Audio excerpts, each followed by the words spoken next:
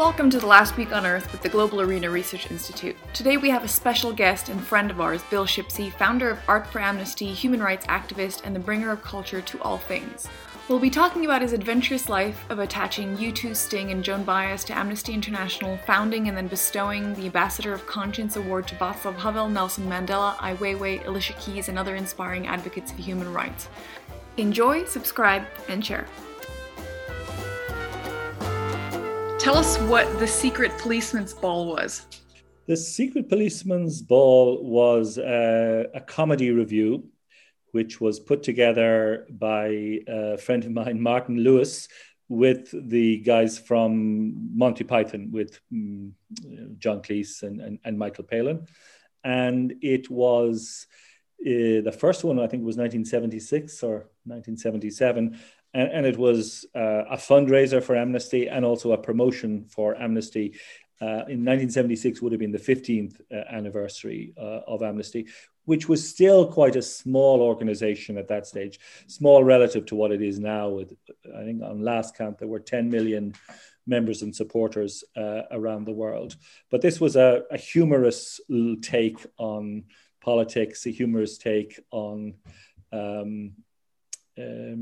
engagement, sort of social engagement by the Monty Python crew, but enormously important because those who saw it included Bono, included Peter Gabriel and Sting, and in fact, in one of they had a series of I think the next one was called the Secret Policeman's Other Ball, and then they had some other funny name for the subsequent shows. But Pete Townsend played in one. He did an acoustic version of Won't Get Fooled Again. And it's a really powerful piece.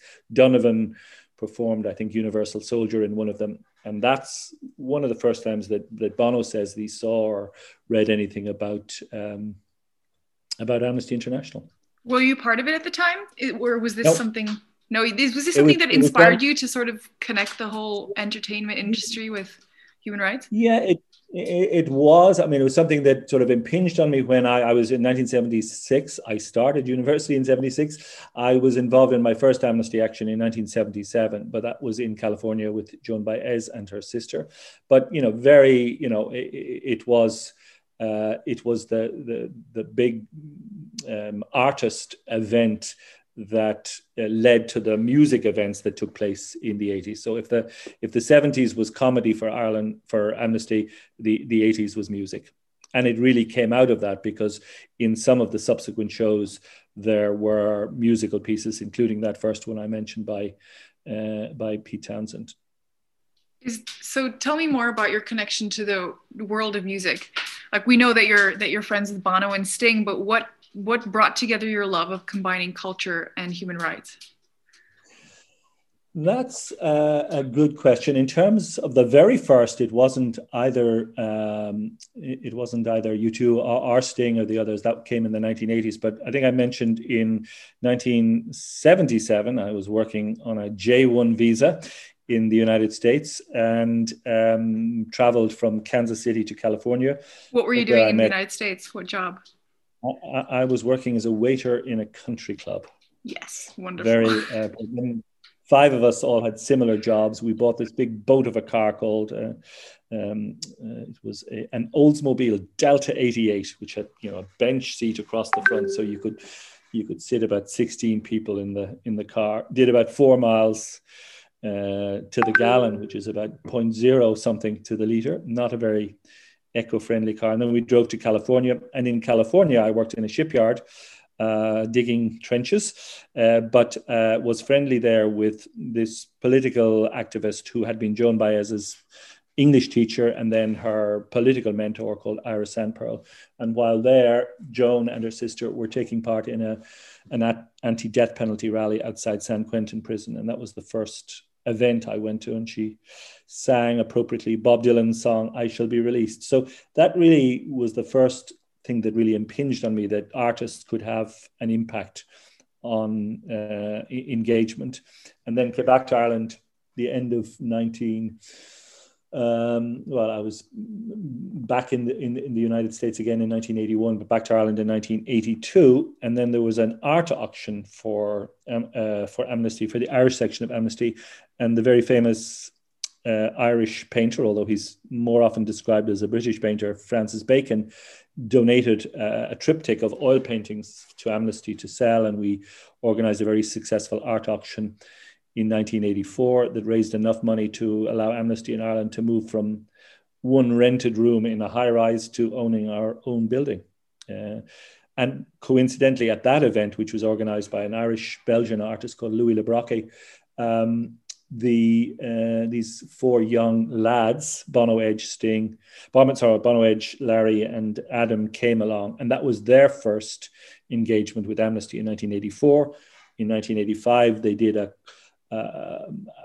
not a concert for, but they mentioned Amnesty at a Radio City Music Hall concert in New York. And then the next summer, U2, the Reformed Police, Peter Gabriel, Lou Reed, Joan Baez, the Neville Brothers toured across the United States for Amnesty in 6 concerts. Started in San Francisco and finished with a huge concert on the, coincidentally, Bloomsday, the 16th of June, 1986, in Giant Stadium to 83,000 people for Amnesty. So that was a real highlight. But, not only the musicians there, but Muhammad Ali came along to support Amnesty. And there were, I remember Michael J. Fox being there. And it was, it transformed Amnesty USA. Within 3 months after that, the membership had, if not trebled, had sort of doubled. And it also set in train an idea that the then executive director of Amnesty USA, Jack Healy, had to do a world tour. And that was the Human Rights Now tour in 1988, which was sort of headlined by Bruce Springsteen, Sting, Peter Gabriel, Youssou N'Dour, and Tracy Chapman. And that toured the world in a jet and played 30 concerts on every continent, finishing in, I think, Mendoza, Argentina, or Buenos Aires, having started in the United States. Sounds like a dream. I wish that was something I could be part of, a tour with music and human rights and no, it art. was, and the commitment of those artists, from the 86 and 88 tour was, phenomenal. They gave up, a huge part of their touring lives in those years to tour for Amnesty. So it was incredibly successful and incredibly impactful. And then personally, I was involved I was chair of the Irish section in the 80s and also a member of the international board from 87 to 89, but took a quieter time in the 90s as I had 2 children born in the late 80s and then 2 more in the 90s, but came back in 2002 with a suggestion to start what became Art for Amnesty with the then Secretary General, Irene Khan. And so Art for Amnesty has been, the idea in 2002, started up really in 2003. So it's 18 years that it is now in operation. And in another sort of coincidence, when jumping sort of ahead, one of the things we did also in 2003 was to start the Ambassador of Conscience Award, and that was Amnesty's first real venture into presenting a high-profile award. Since it's really Amnesty's only global award program, and that was conceived really with Václav Havel in mind. I mean, when I designed it and when I sort of shaped it and set out what it, the type of person that could be eligible to receive it, it was very much framed around then just recently retired President Havel, and he came in November of 2003 to Dublin to accept the first award. And there was another obviously Czech connection. My friend Peter Sis designed the poster for that, and it was in a sense coming full circle when President Havel died in 2011, and we decided to try to honor him with a tapestry at the airport that was to be named after him.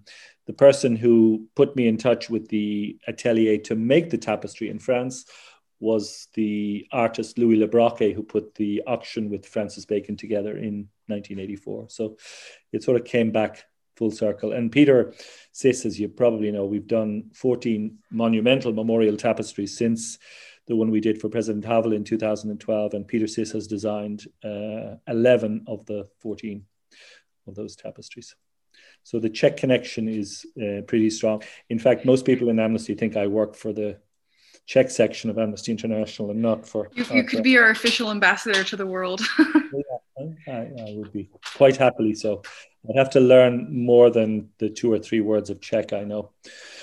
Speaking of the Prisoner of Conscience Award, I read your article for the Irish Times about Alexei Navalny and Amnesty International awarding him the title Prisoner of Conscience, despite his previous history of nationalist sentiment and calling Muslims cockroaches.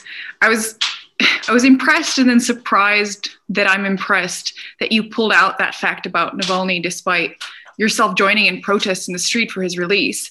I feel that in this day and age, we try and place absolute terms of value and identity on public figures, like you're either a racist, sexist, or you're a race and gender activist. You can either be a hero opposing Vladimir Putin, but you can't be a racist opposing Vladimir Putin.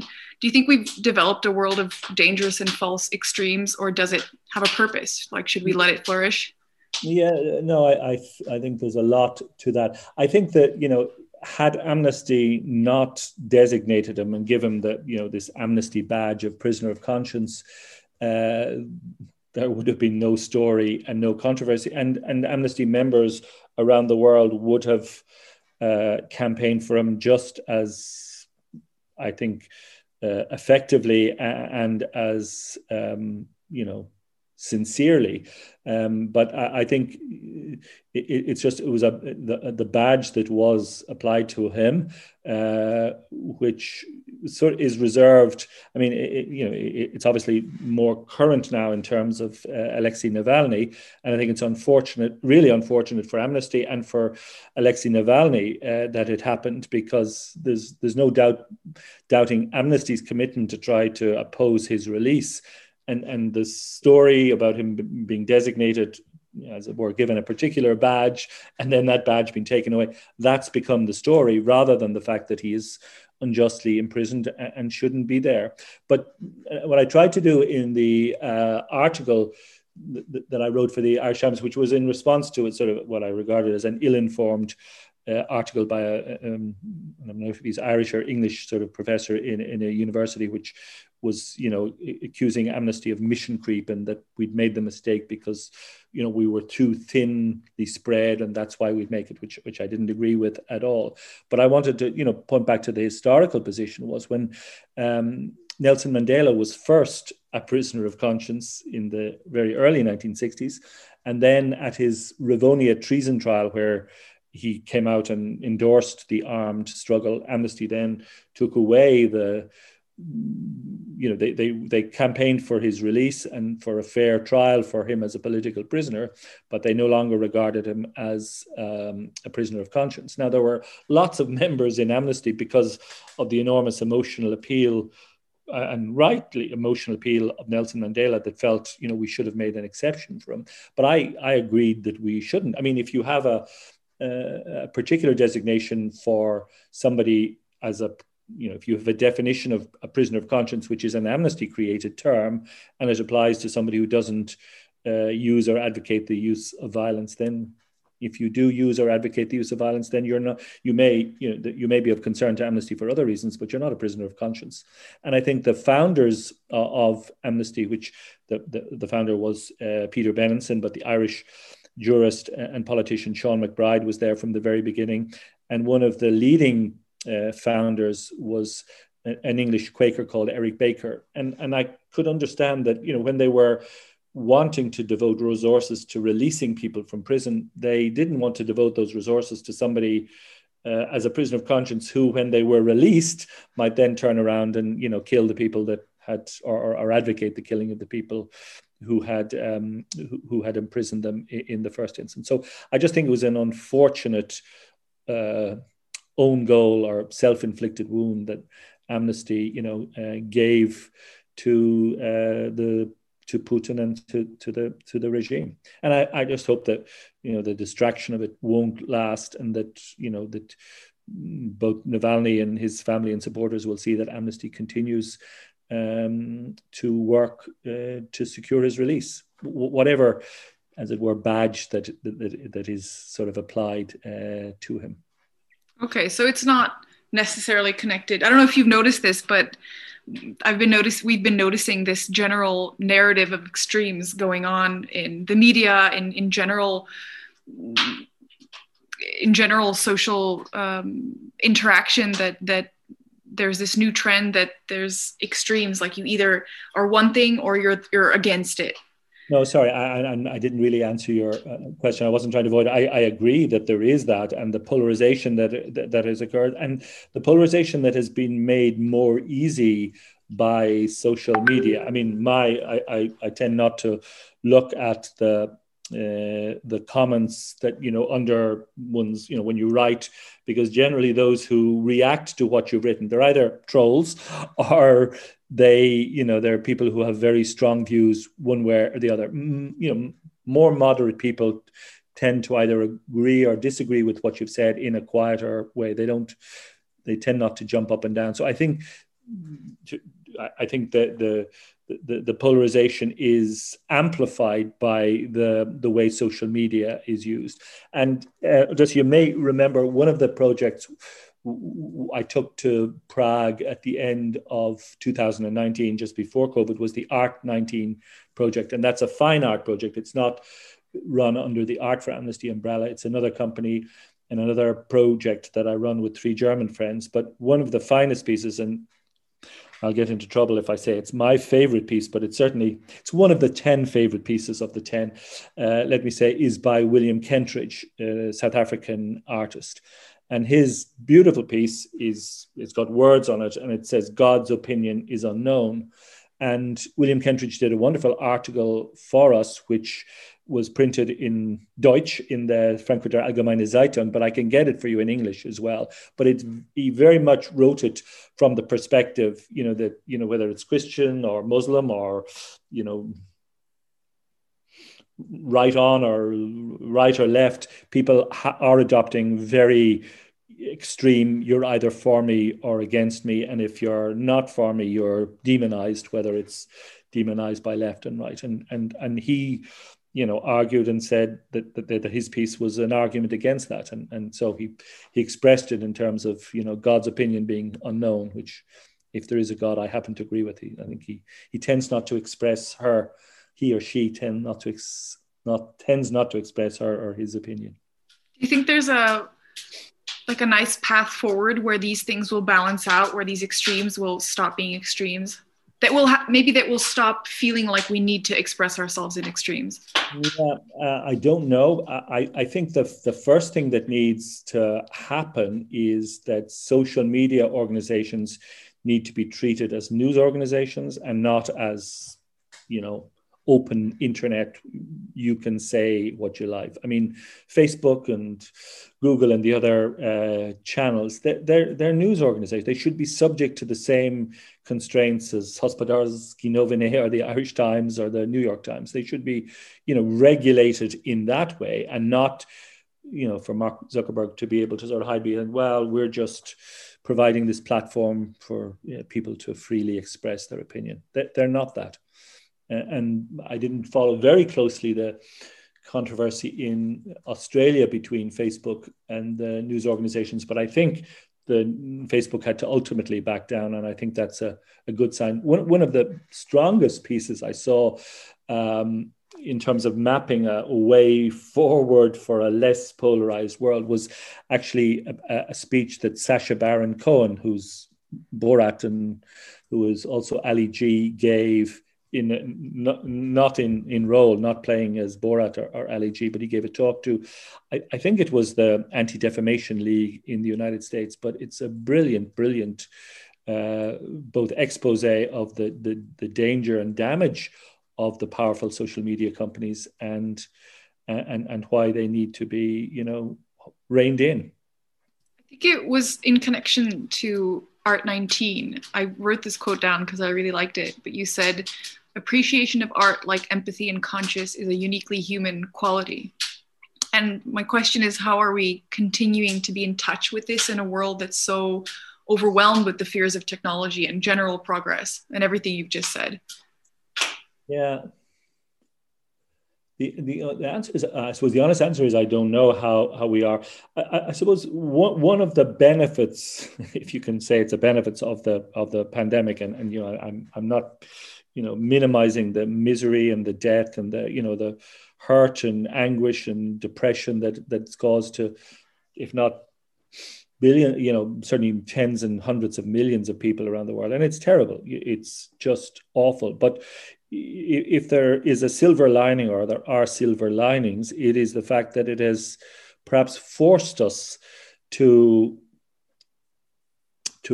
be more reflective, at least, about the direction we were going in, or what we regarded as important, or the whole sort of increase, the year-on-year almost exponential increase in the pace of things and the pace of sort of change. And I'm sort of reminded by one of Mahatma Gandhi's quotes, where in the 1930s, which was a lot different than the 2020s, but he said there's more to life than increasing its speed.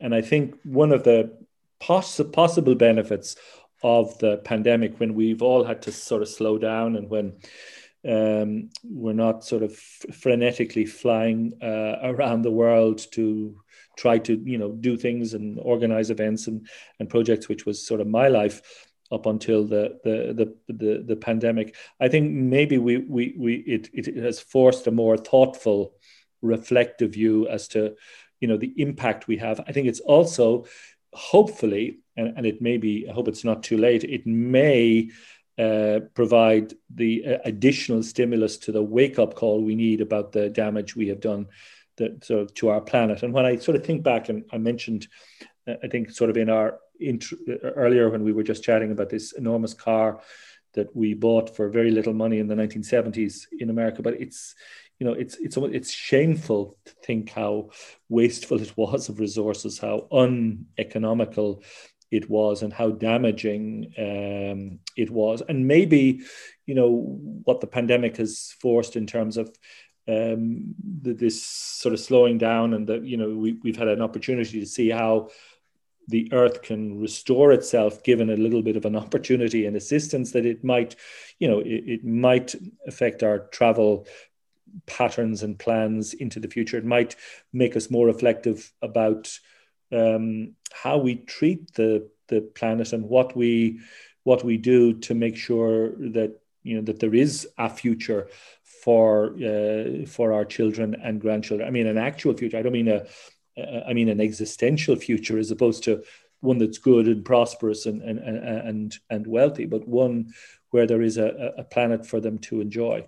That's the one hope that may come out of this. There's no guarantee that we won't all forget about it once we are all vaccinated. As I got my first vaccine, my AstraZeneca vaccine this morning, there's no guarantee that we won't revert to type, but I'm hoping that we won't, and I'm hoping that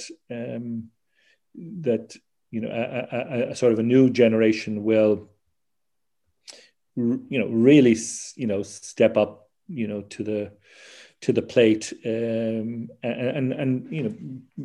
young sort of activists like Greta Thunberg, or like Malala Yousafzai, or like Joshua Wong in Hong Kong. They are certainly cause for pride, and they show a commitment and a determination, which gives sort of some real cause for hope that things might be better. When we do emerge to what we're all describing as the new normal. I don't think it will be. I mean, it will. It's funny how adaptive we all are, in that, in a way, that we're so long in either lockdown or curfew that it becomes normal, because that which you become used to is normal. the fact that it is abnormal relative to what you had before, our memory spans are such that we sort of joke in Paris about, when somebody talks about going to a restaurant, you ask, what's a restaurant? But it's been so long since that experience has been there, that,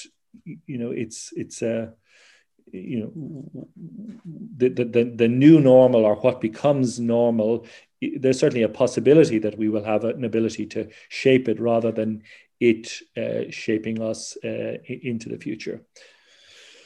Bill, when it was so many things that inspired so many questions that you just said, one of those is more a reflection on my side. When you said that we might have found some more mindfulness because of the COVID lockdowns and this, the slowing the pace, I would very much agree for the last spring. While it seems to me that we managed pretty good to get ourselves busy, only we just don't see real people. So there might be some sort of underlying restlessness of the humankind that we just can't, keep sitting down. But I hate myself for doing that, because I really enjoyed the 3 months last year. Yeah, I did too. And I spent it with two of my sons and did lots of, renovation work on the house in the US, and I enjoyed it. But I don't know, it was Pascal said that the real cause of, I don't have the quote exactly, but the real cause of trouble in the world is man's inability to sit still in a room. And I think it applies more to men than to women. But I think if there is to be a future, when one looks at the countries that have successfully handled the pandemic best, the common denominator tends to be that they were run by women rather than by us guys. When you look at that, and maybe that's one of the wake up calls that's needed going forward. Another thing that came to my mind that I was definitely not prepared, but when you said that you've had that big car and now you feel ashamed, I think I know exactly what you're talking about. Yeah. However, when I'm thinking about the 80s, and not that I would remember it that well, but I think about the 80s as sort of ignorant innocence. Deep down, do you miss that, or you're happy that we really progressed to where we are now? Yeah, well, you're obviously much younger than you even think, because I was talking about the 70s, and it was 1970s at least, not 1870s.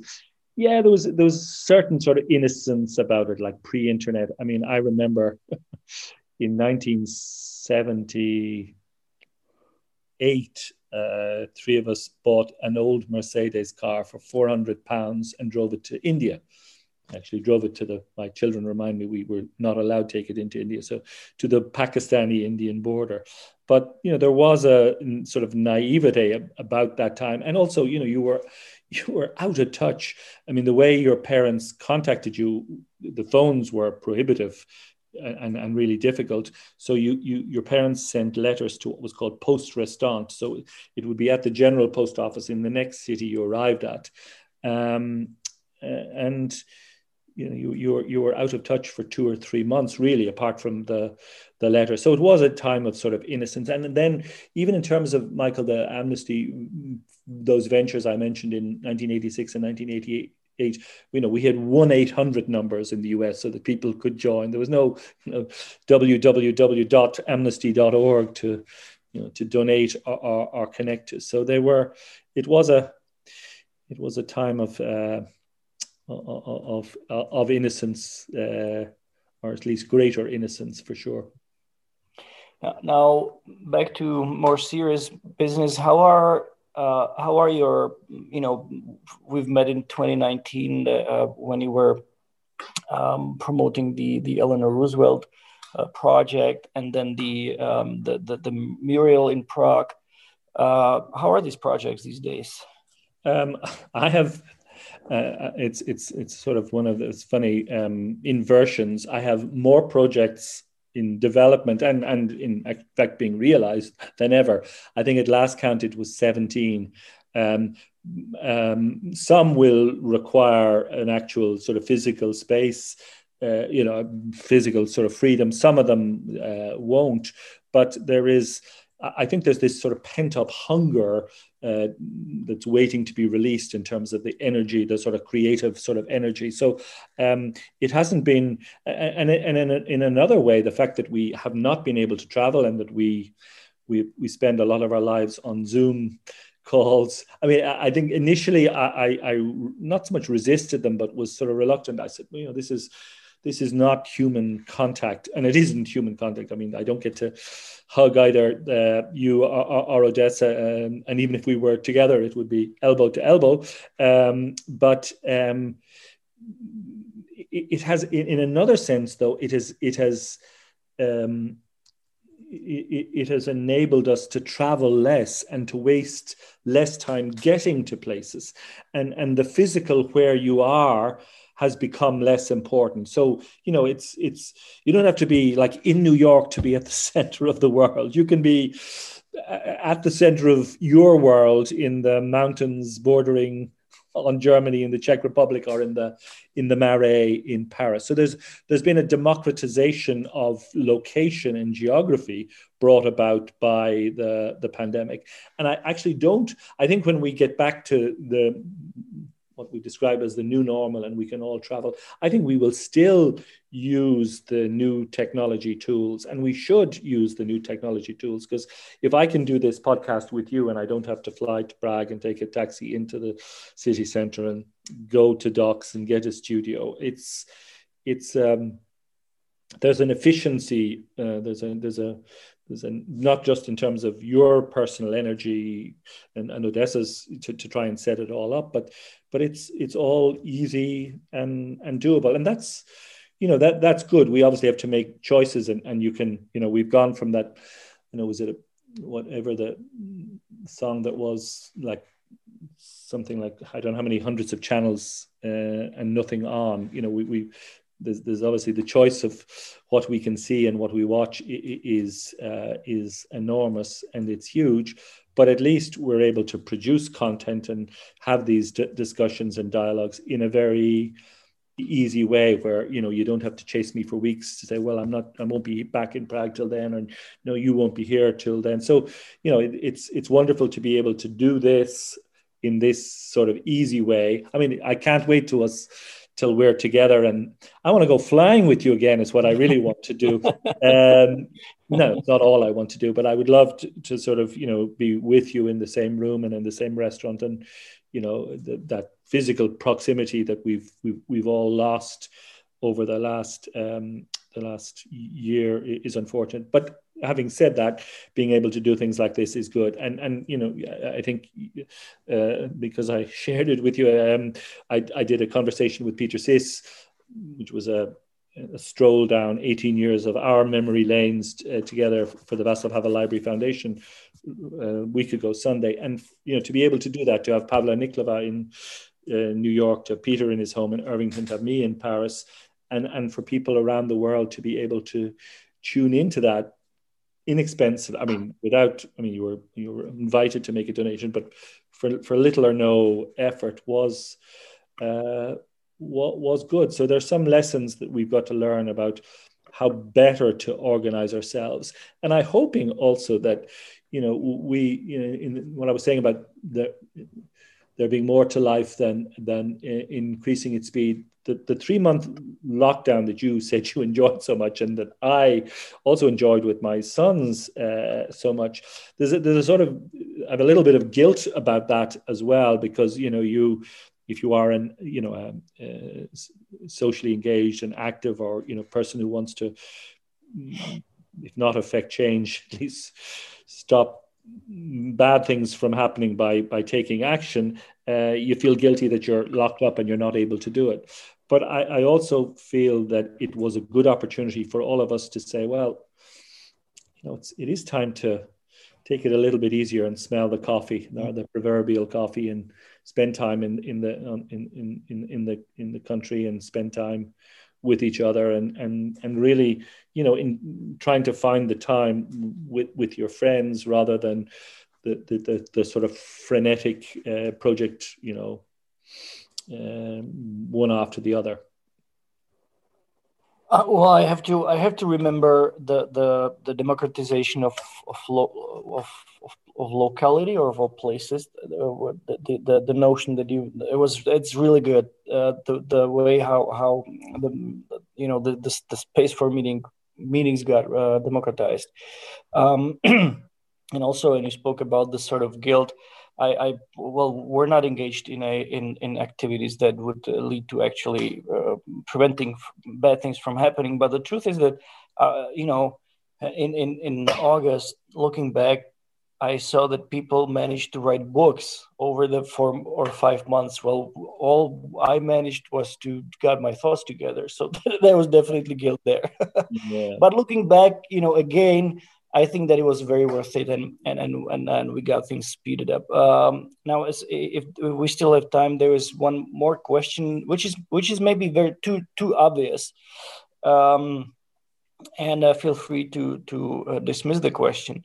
But do you see some, what, except for save for the obvious, what impact on art in general do you see around yourself, given the pandemic? And then, as I said, not digitalization of theaters or museums, but some more conceptually or more philosophically. Yeah, I think the art that comes out of the pandemic, both the during and the after, it'll be very, very interesting. One of the most interesting books I read was a collection that it was the New York Review of Books put together, and they asked a number of writers from around the world to do a story about themselves in the pandemic, and it was modeled on Boccario's Decameron, which in itself was a book about a group of friends who moved out of Florence during the bubonic plague to a very nice house in the Tuscan countryside, and they talked about the impact of the pandemic upon them. So some of those stories were really, really powerful, and I would sort of commend. I can't. Emma here may be able to remember the book that I got a present of. That I'll find it for you, Annie. It's really, and also just to add to, I think Michael, you and I are of the same. We must have had the sort of same Irish Catholic mother upbringing. This sort of sense of guilt that I wasn't reading more. I had it as well. I wanted to, read all of Proust and all of Joyce and all of that. And, I was lucky if I got to read articles in the New Yorker. But these series of essays are their Bill's attention span length. So they might even, you might be able to get the whole book read. I was just able to get a story read, but I will recommend it to you, and I'll send you the link for it. But in terms of the other arts, I think this has been a really difficult time for the performing arts and for musicians. And, when you see the trillions of euro and hundreds of trillions of Czech crown that has been, lost in the sense of not being able to be spent in restaurants and in bars and but also with music venues and concerts, and that the hardship that must be imposing on artists, particularly at a time when, because of the new paradigm in music, the Spotifyization of music and the expectation that you can consume music without having to pay for it, other than when we were growing up, you paid for your LPs and you paid for your compact discs and you paid for your cassettes. Now that's different, and you're lucky if they're getting fractions of cents per download of their songs. So the way the music industry had developed was that artists had to tour to earn money because they weren't earning it from their records.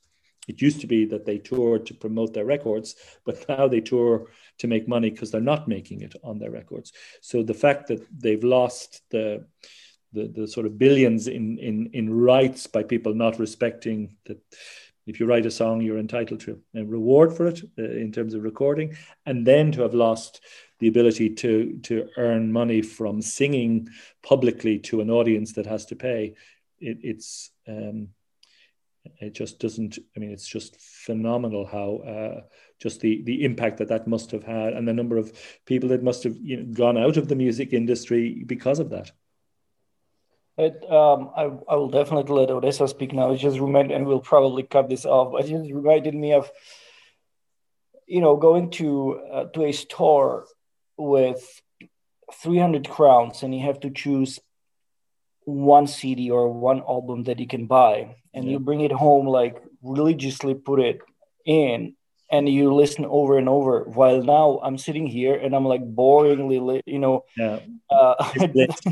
browsing all the new albums, whatever, and it must have a big impact on how we appreciate music and art.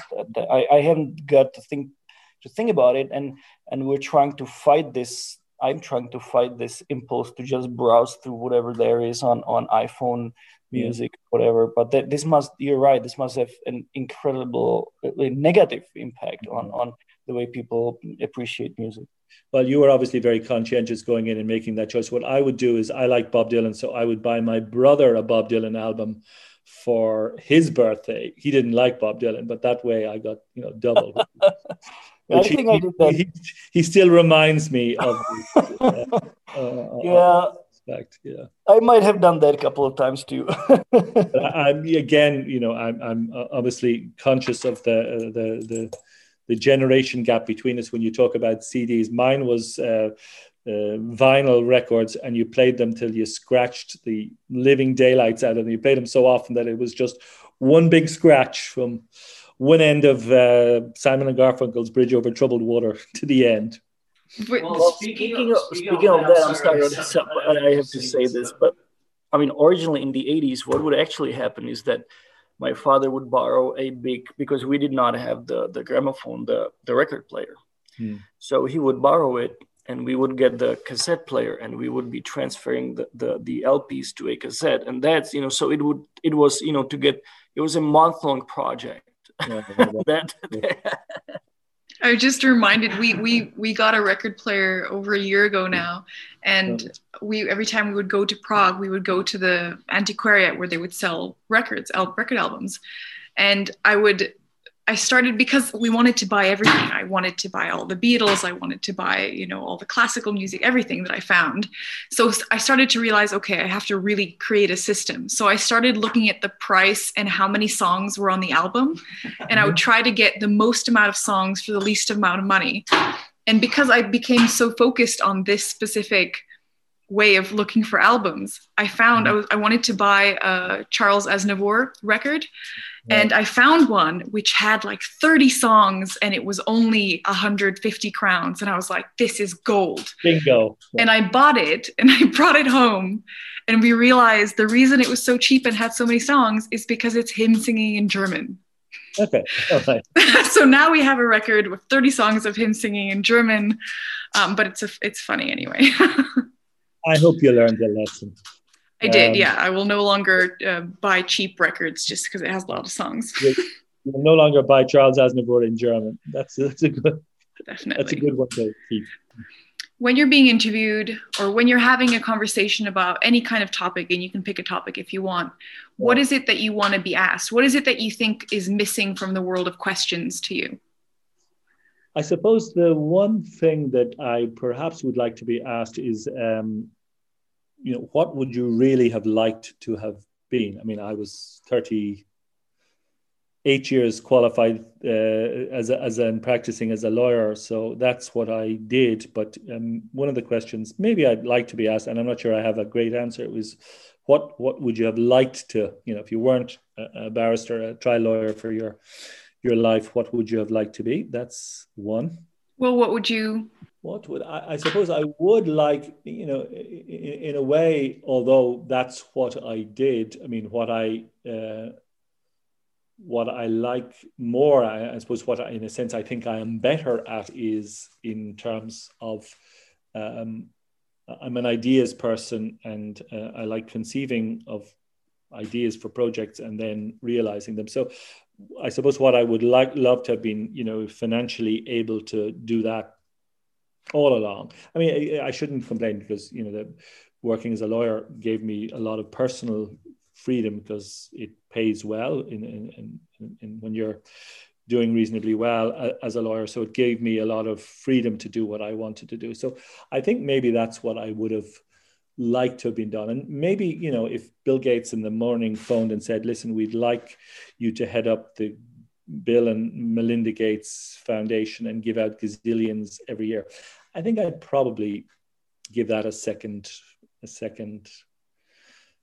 look, so to speak. Yeah, it's nice having all that money and to give out to projects that you deem fit. Yeah.